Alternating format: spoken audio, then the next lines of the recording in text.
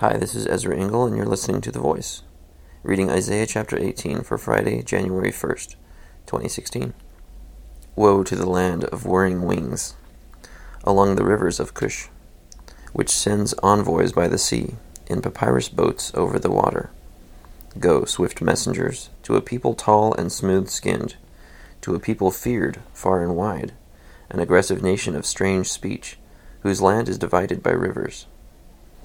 All you people of the world, you who live on the earth, when a banner is raised on the mountains, you will see it. And when a trumpet sounds, you will hear it. This is what the Lord says to me. I will remain quiet and will look on from my dwelling place. Like shimmering heat in the sunshine, like a cloud of dew in the heat of harvest. For before the harvest, when the blossom is gone, and the flower becomes a ripening grape, he will cut off the shoots with pruning knives, and cut down and take away the spreading branches.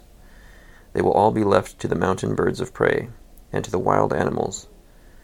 The birds will feed on them all summer, the wild animals all winter. At that time gifts will be brought to the Lord Almighty, from a people tall and smooth-skinned, from a people feared far and wide, an aggressive nation of strange speech, whose land is divided by rivers.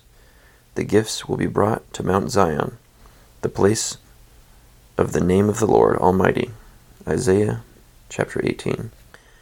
So this chapter has a title over it, which I don't think is actually part of the scripture, but is provided by the translation people. It says a prophecy against Cush, but it says along the rivers of Cush, which I think is in Egypt? Oh, the upper Nile region. So it does make me wonder which people in that Nile region are tall and smooth-skinned, feared far and wide. Maybe Egypt time. I don't know. But it's a prophecy. I don't know if it's been fulfilled or has yet to be fulfilled, because I'm not a historian. I'm just a guy who reads the Bible. Thank you for listening to The Voice.